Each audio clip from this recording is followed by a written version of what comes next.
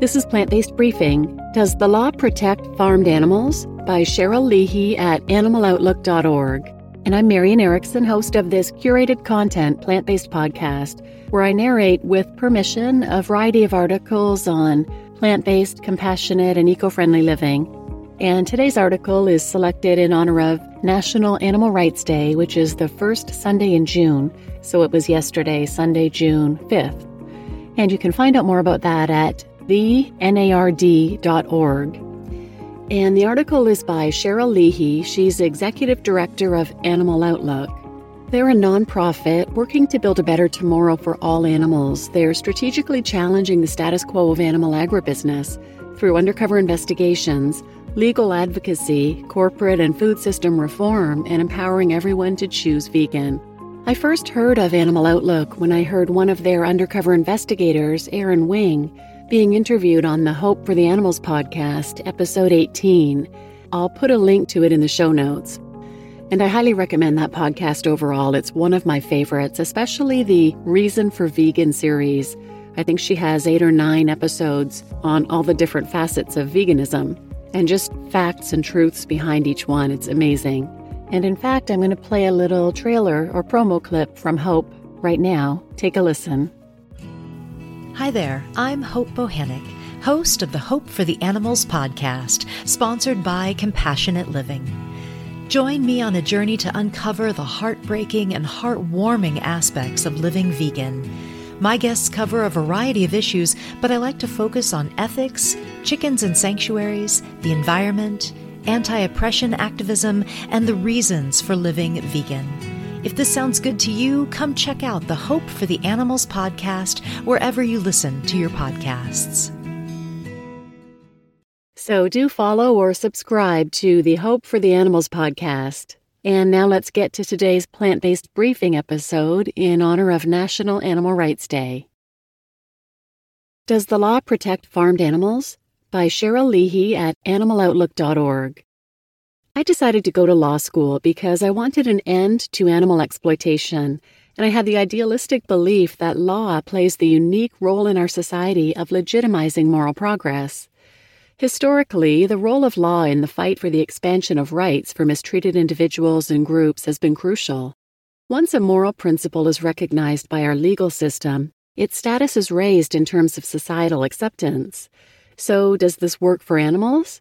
Particularly, does this work for the animals trapped in the most entrenched, powerful, and moneyed institutions of cruelty and deprivation, animals in the meat, milk, and egg industries?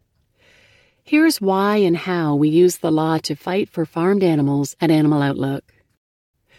There are fewer laws protecting farmed animals than you think.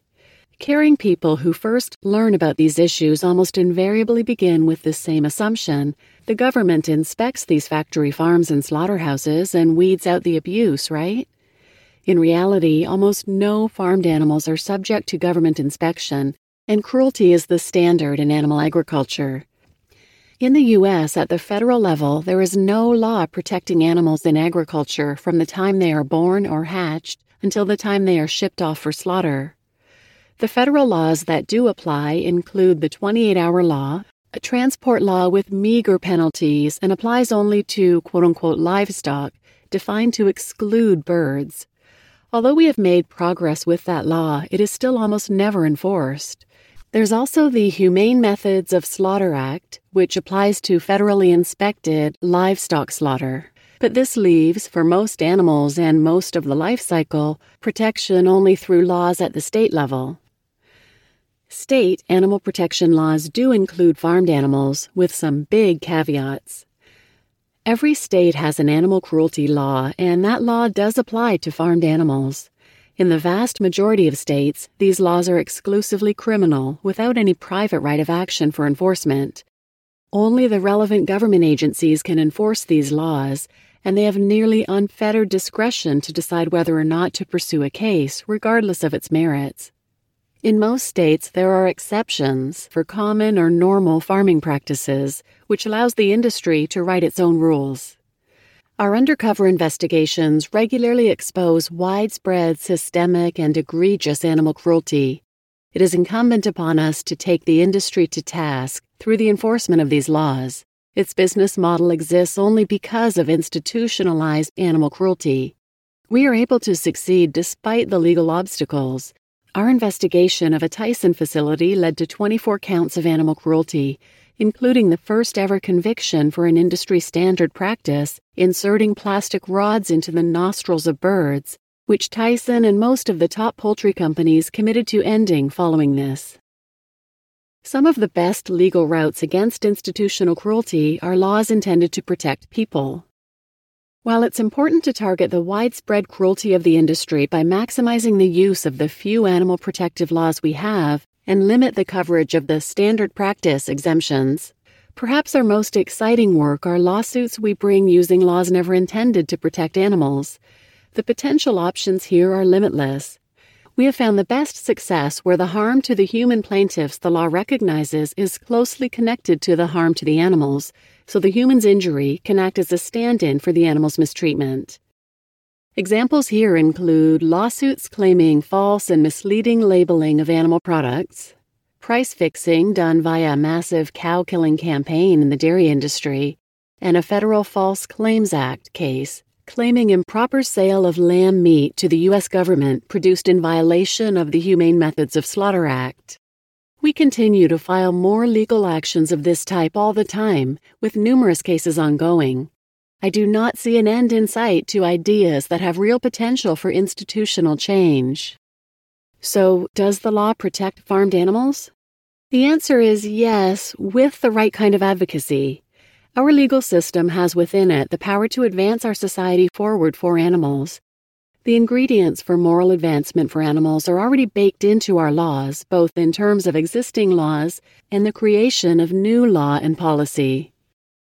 Animal Outlook's legal advocacy program continues to make real systemic impact through the law. Our victories against the systemic cruelty of factory farming are heartening, but the most important functions of our legal actions are bigger than any one case alone. We break new ground by using existing laws in creative ways to address the animal's interests. We are building replicable models for other innovative advocates and lawyers to build upon and expand. And we are using the law as a tool to advance moral progress. As we tell the stories of the animals using the language and the legitimacy of law, we are dismantling the exploitative system of factory farming piece by piece. You just listened to Does the Law Protect Farmed Animals? By Cheryl Leahy at animaloutlook.org, and I'm your host, Marian Erickson. And all I can say is thank goodness for organizations like Animal Outlook. Their undercover investigations are crucial to ending our systems of normalized violence. If it weren't for these brave undercover investigators, the truth would not be out there. It's so critical. And then the legal advocacy component is crucial, especially when there are so few laws to protect farmed animals. There are a couple measly ones at the federal level, and they exclude birds, so chickens, turkeys, ducks, and geese are all completely excluded. Then at the state level, with the animal cruelty laws being only enforceable by government agencies, they're essentially not enforced, especially when there are exemptions for common or quote-unquote normal farming practices, which are so cruel in and of themselves they would never be allowed to happen to companion animals like dogs or cats. I'm so grateful to legal advocates like these for getting creative and making these laws work, despite laws that are designed to work against the rights of farmed animals. And if you'd like to support the podcast, you can do so by simply sharing it with others. Share it on your social media, and be sure to follow or subscribe wherever you listen. And thank you for listening.